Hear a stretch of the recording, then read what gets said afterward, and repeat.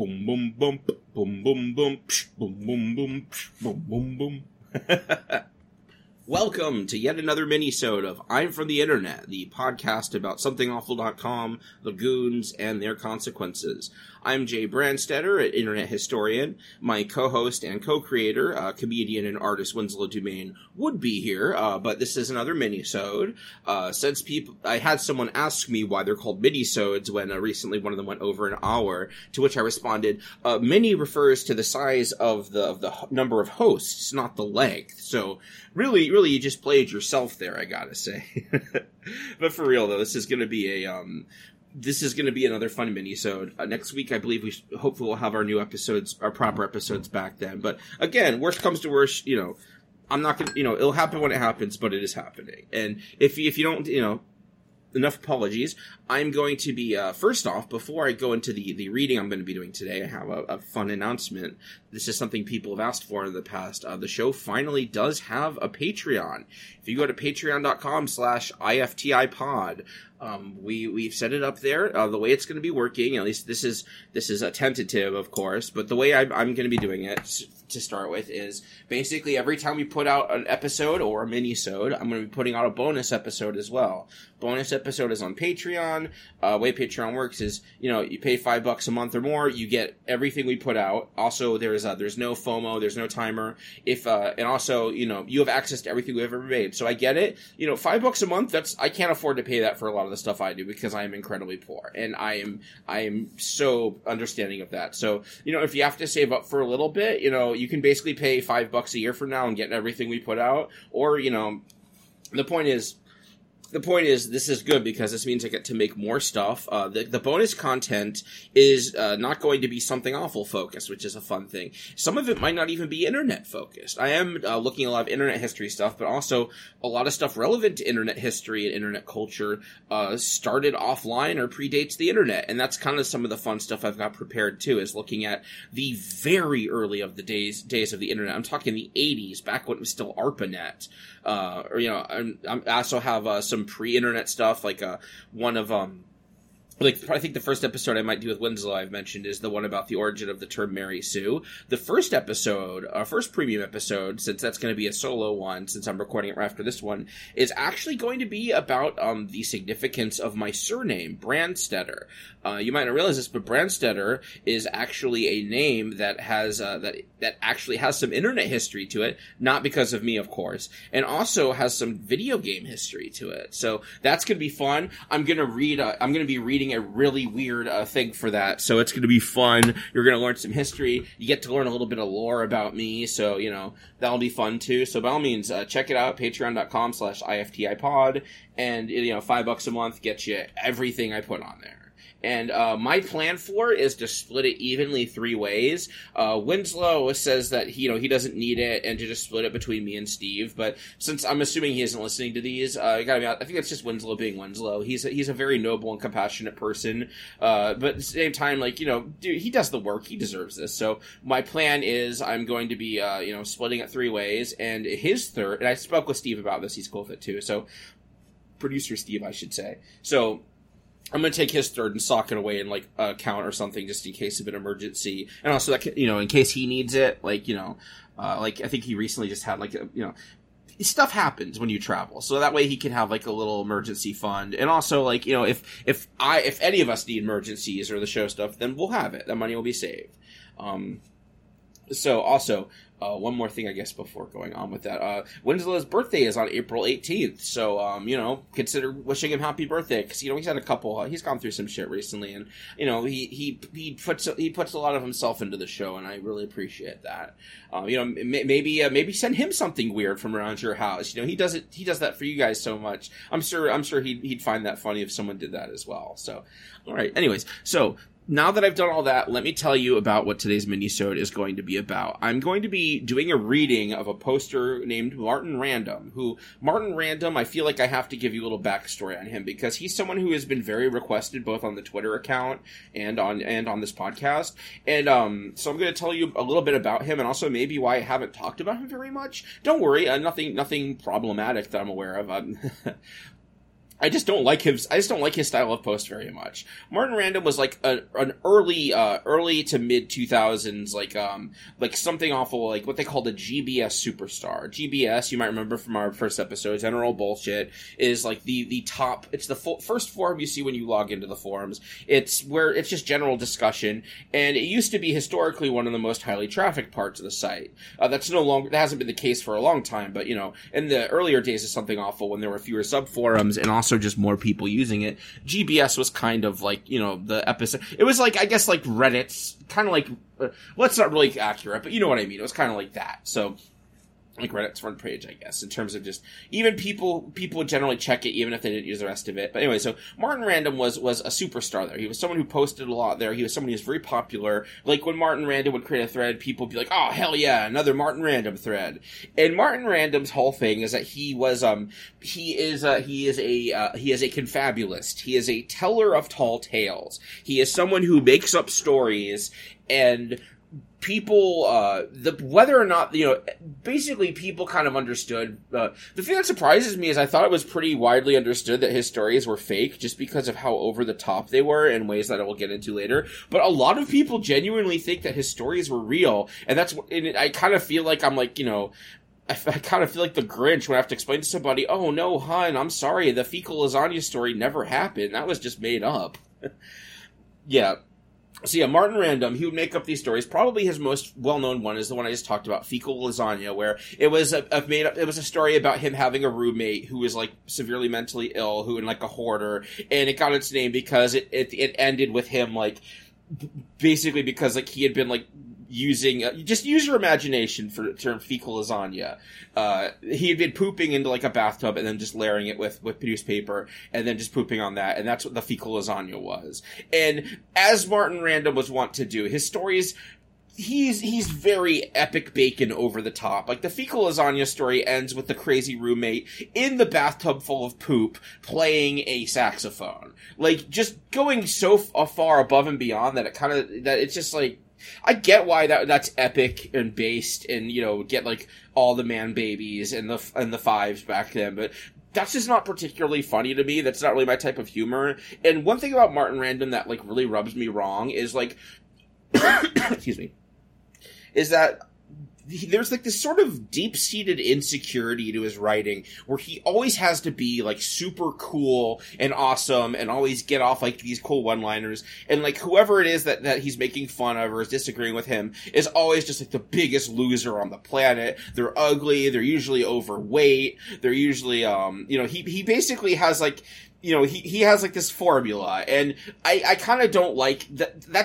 I just don't find that to be, my thing is like when you're making shit up, it's like, okay, let me tell you one of my fun little stories. I think this is a rabbi story that I enjoy, where the premise is that there's this poor man who works in the house of a rich man, and and every day he has to go into this rich man's house and see all of his nice things and clean them up, and then go home to his poor home. And one day he hatches a scheme on how to maybe get some money, how to maybe get even with this rich man who he works for. So this poor man, this rich man has this wealthy, ornate kitchen full of beautiful silverware made with actual silver, where all this poor man owns is just like 3 little silver teaspoons. So one day he takes one of those little silver teaspoons with him to work, and he's doing, he's cleaning up in the kitchen, and he sets his silver teaspoon next to the others, and then he calls he calls the rich man in, and he goes, sir, come look, and the guy goes, what is it? I'm very busy. And he goes, look, your spoons gave birth. You have a new spoon now. And the guy's like, spoons can't give birth. That's ridiculous. And then the poor man is like, well, if you don't want the spoon, I'll take it. And the guy's like, no, I'll take it.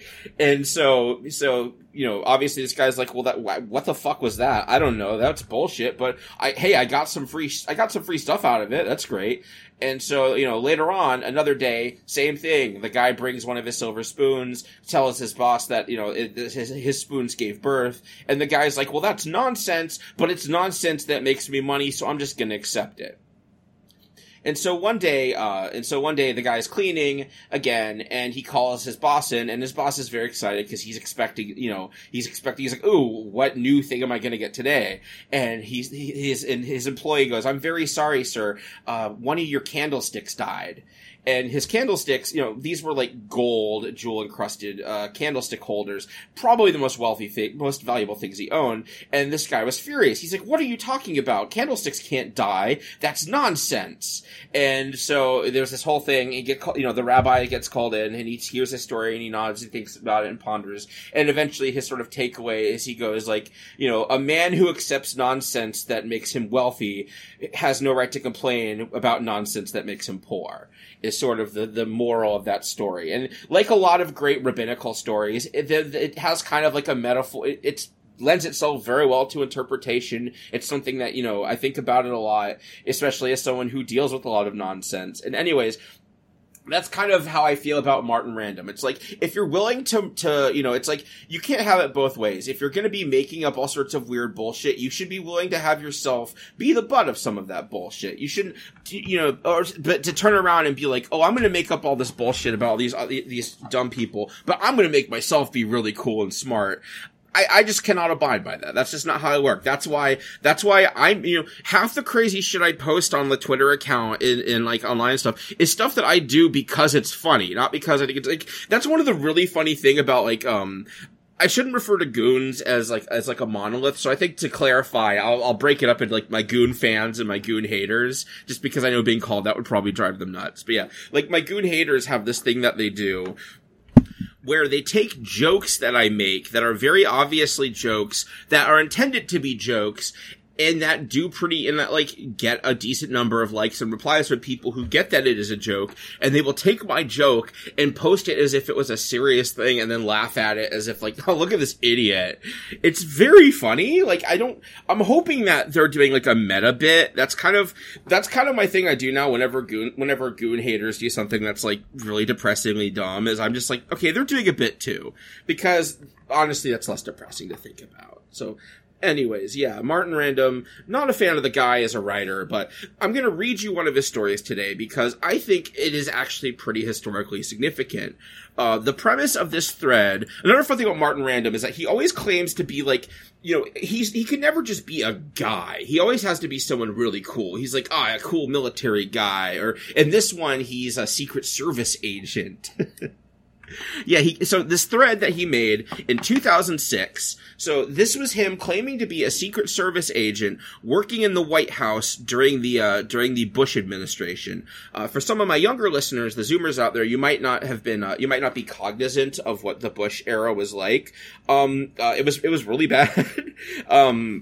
There's no shortage. I think if there's I guess to recommend, I believe there's a podcast called Blowback that like some of the Pat Chapo Trap House people made. That's about, the war in Iraq. That's also like very good at sort of breaking down, like basically the war in Iraq defines the Bush White House. They're one and the same.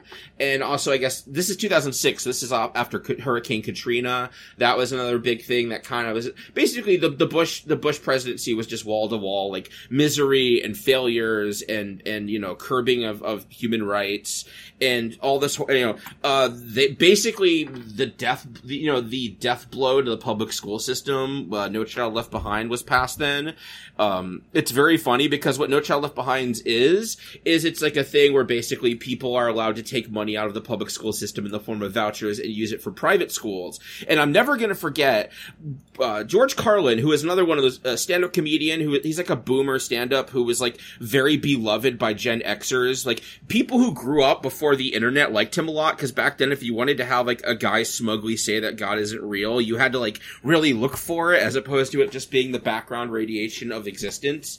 So like, they like him a lot because he was a stand-up comic who would be like, yeah, God's not real, voting's dumb, just stuff like that. And when he was really old, like really depressingly old, and wasn't even really telling jokes anymore, he was just kind of like shuffling around the stage muttering about like backpacks and fat people, like some sort of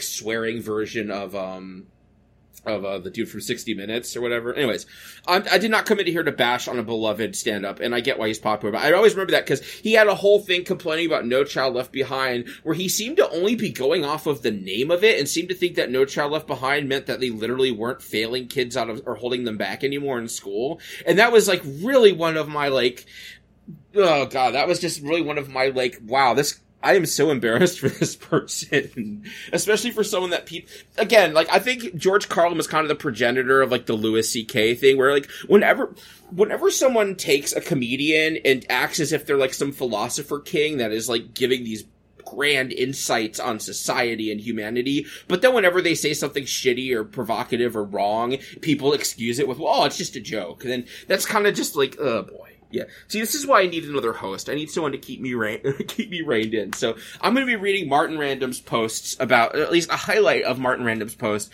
claiming to work in the Bush White House, because I think this is historically significant, because this broke containment, and a lot of people still to this day, some of this stuff is believed to be, people think this is true, even though it's objectively not. It's by Martin Random.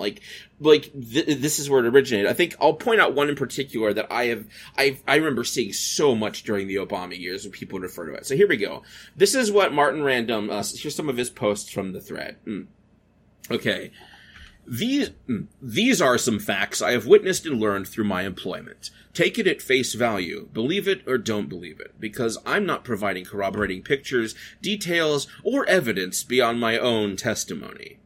Homeland Security buys in bulk and at great premium millions of dollars of useless personal appliances from China, such as rice cookers, nose hair trimmers, massage wands, and heating pads, boxes them up, and buries them in railroad shipping containers in the Arizona desert for no reason whatsoever other than to spend its budget and prevent sub-agencies from getting the funds.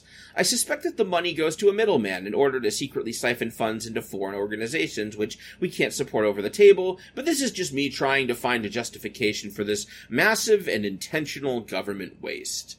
That's another fun thing. So 2006, Something Awful. This is when Something Awful's user base was by and large kind of libertarian leaning. When I say libertarian, I mean, like, in the 2000s, if you were terminally online and you were a white dude, you were probably libertarian just because that was the style at the time. Not libertarian as in, like, Gary Johnson, toast in your own damn toaster type of crazy libertarian, but the type of, like, I think drugs should be legal and also people should be allowed to get abortions.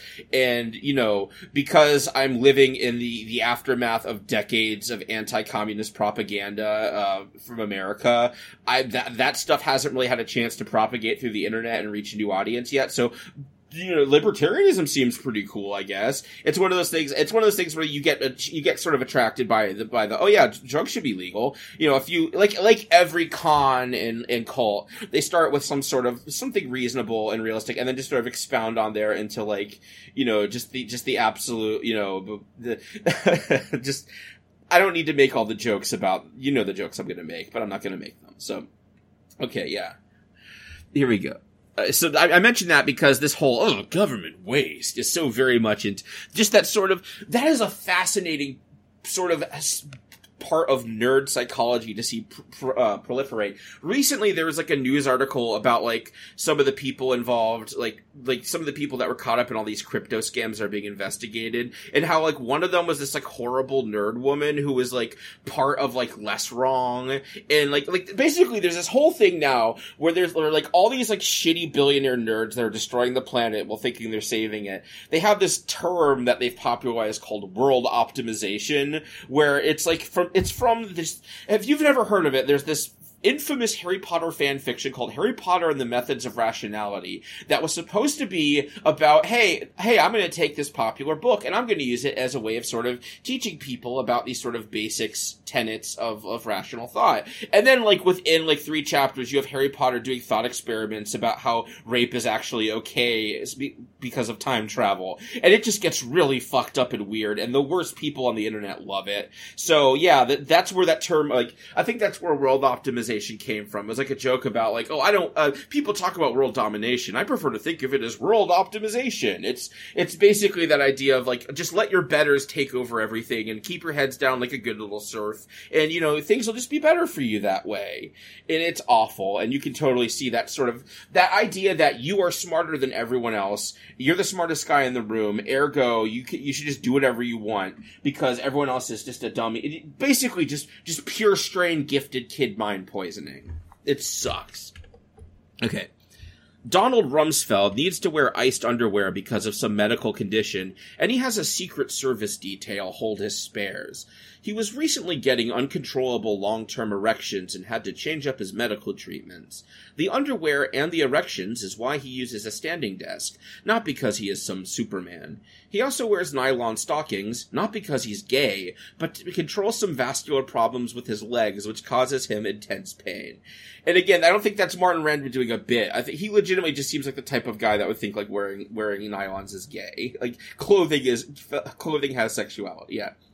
President Bush uses antidepressant medication, a lot of it, at a stupendous dosage, and he's hiding it from the American public. This is the real reason he stopped drinking. Because of the dosage, he is also impotent. That's another thing, like, for my really younger listeners might not, like, if you didn't really become politically aware until, like, the Trump administration, like, I really cannot emphasize how different, like, people were obsessed with, like, people have this weird obsession with, like, decorum and stuff. Like, there was a whole thing, like, in the 90s, there was this TV show called, The West Wing about, you know, basically a fictional president. And there was, like, a whole thing on it about them lying about taking antidepressants, because the idea of, you know, we mythologize our president so much back then that the idea of, like, them having any sort of, basically, like, oh, I wouldn't vote for a president who, you know, and now it's so funny that now it's completely opposite. Now it's just we hate the people we vote for. We just vote for them because we think they'll piss off the other person more. It's real you know, cutting your nose to spite your face nonsense we've got going on now. But very funny. Anyways, that's why I'm going to be skipping the people that I don't recognize, because if I don't recognize these people, you know, here we go. President Bush, when dining at the White House, does not eat any item of food which has not been first sniffed by a trained dog before being prepared. Think about that. Word among the staff is that Cheney was drunk when he shot that lawyer. Yeah, another for younger people. In 2006, the Vice President, Dick Cheney, fucking shot a dude in the face with a shotgun when they were out duck hunting. And it was just that was one of the weird things about the Bush administration, was his Vice President, Dick Cheney, was kind of basically the guy who actually ran things and called the shots, and Bush was just kind of like a dumb, evil figurehead, and it sucked. But one of the things that was very interesting about Cheney was, like, the way that conservatives talked about him. Like, around this time, like, there was this, they don't talk about it anymore because it was really embarrassing and weird, but they started calling Dick Cheney Darth Vader as a sign of endearment. You know, keep in mind, this was 2006. Like, the last, you know, what we thought was this was, you know, Star Wars was in a very different place. And calling the guy on your side Darth Vader, that's like a real, like, are we the baddies moment there. But nope, they were just like, yeah, look at this guy. He's so tough, and he just does whatever he wants. And he, you know, yeah, he's just like Darth Vader, the guy we all like. There we go. But anyway, so yeah, word among the staff is that Cheney was drunk when he shot that lawyer and secluded himself for a day to sober up and avoid felony firearms charges. I don't have any direct information on this because the guys with him at the time are not talking. This is totally unconfirmed, but I think it is plausible. Dick Cheney has chronic gum problems and his breath smells like shit as a result. He is also a close talker. He keeps a small bottle of diluted hydrogen peroxide which he rinses with every hour on the hour, and he swallows it instead of spitting. He also picks his nose vigorously, in parentheses, violently, and hums loudly and tunelessly to himself while taking shits. Let's see, The White House lawn is mowed every other day by the same man humming the same tune. Despite all of this craziness, there is nothing strange whatsoever about Condoleezza Rice. She is completely balanced and normal, if slightly robotic in her personal demeanor. She smells very nice at all times. She does, however, constantly check her investments online from her office when she thinks nobody is looking, and she has slept on her desk on multiple occasions. There is an administrative law judge who sits in an office in a building near the White House, earns around $200,000 a year, and has a secretary, and he does nothing except sit, read, and listen to classical music all day. His secretary likewise does nothing. He gets meals taken to him from the White House kitchen, and is so lonely that he latches on to whoever gets sent and talks to them for hours about the Korean War. His family is all dead, and his secretary hates him. In a drawer in his desk, he has an old revolver, which he got in there somehow, despite that he shouldn't have been able to bring it in. I think he will shoot himself one day.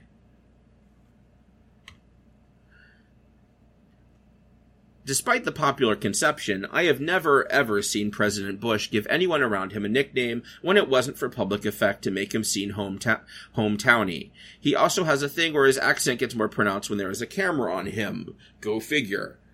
This is something that, like, I think was actually a real thing. This thing is, like, I'm skipping some of this, but some of this is peppered with real bits of, like, White House trivia, like, about the cheese thing. Look up the White House cheese story. It's very funny. But yeah, I'm pretty sure I've heard, like, people talk about this before, because another thing about Bush from the era was that, like, the image of him in pop culture was that he was dumb.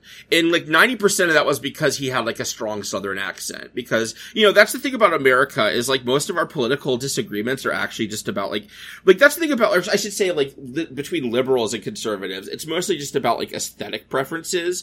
Like, you know, it's like, 2000s especially, like, if you listen, stand-up comedy in the 2000s, almost every stand-up comedy album to come out during the Bush presidency has at least one just totally unlistenable track that is just like the like smug liberal stand-up just angrily screaming in a Southern accent. Like, David Cross in particular, just his entire brand of comedy in this was just angrily yelling about rednecks and white trash. Cause, like, that was what was actually bothering him. You know, this is when he had a feud with Larry the Cable Guy, a fictional character, a persona of a stand-up comedian. He had a public feud with them over, it was funny. The 2000s fucking sucked, man. Let me tell you, like, I'm so glad that I am not actually that nostalgic for my teenage years because the culture was pretty garbage, even if there were things that I liked about it. Yeah. Here we go. Let me see. Okay, yeah. If you joke around or near Rumsfeld, he will stare at you intensely, as if you just killed his mother for about 10 seconds, which will be unnerving because you think you've offended him. Then he will begin to laugh a little, a bit more, until he is in hysterics. He has a chest condition called pleurisy that causes this. Breathing deeply is painful to him, as is laughing with gusto, so he tries very hard to control himself before losing it. It really unnerves people who are trying to be sociable. This is the reasoning for his creepy, shallow laugh in public. Oh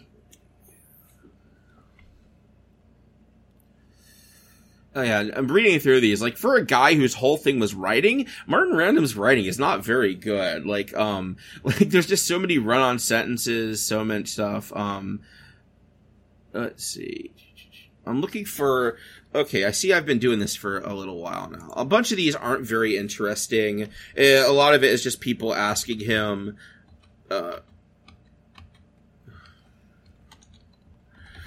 Okay, great. Here we go. So the thing I'm going to mention, I'm not going to read through the whole thing here, but there's one I wanted to mention where he talks about how the Secret Service all love Laura Bush, George Bush's wife, and they say that she's very nice, and that they all call her Mom as a nickname and as a term of endearment.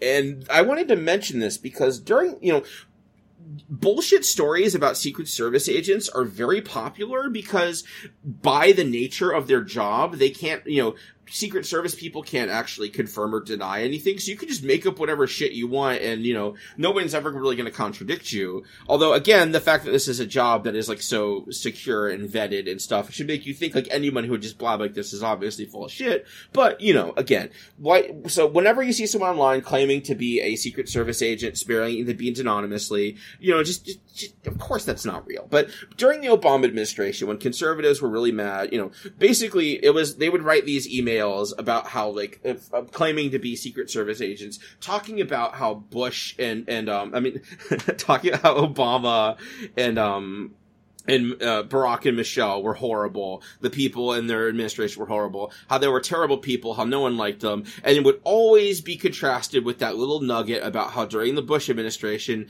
they called Laura Bush Mom because she was just that nice. And how they, you know, how it was so much better then, and how, you know, by comparison, they were, you know, how whatever dumb talking point about Michelle Obama being horrible was popular at the time would be the thing they mentioned about. And that thing about calling Laura Bush, them calling them was from that Martin Random thing. So if you look back, like, we could take this made-up thing from Something Awful and watch it a decade later circulating online as fact. Like, I wouldn't be surprised if someone, this thread was reported on, like, actual news sites, like Daily Kos, or Kos, or however you pronounce that, where they would post it and they'd be like, oh, we can't prove this is real, but it's entertaining, and then, like, I think that's how it proliferated. Again, 2000s online journalism was much worse then, too. So, just in general, yeah, I'm kind of ready. You can tell I just got off work. So I'm gonna, finish this up, get myself something to eat, and then get started on that bonus episode. So, again, I know these mini-sodes have been a little weird, but I've been enjoying them. It's kind of fun to just do stuff that might not be a fun episode and kind of ramble a little bit. Anyways,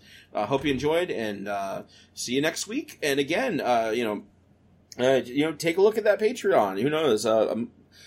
Again, thank you so much for everything, and I will see you next week. I'm From the Internet is a podcast created and hosted by Jay Brandstetter and Winslow Dumaine. Theme song by Steve is Broke, produced and edited by Steve Brown. This podcast is not endorsed by or affiliated with Something Awful LLC or Jeffrey of Yaspos.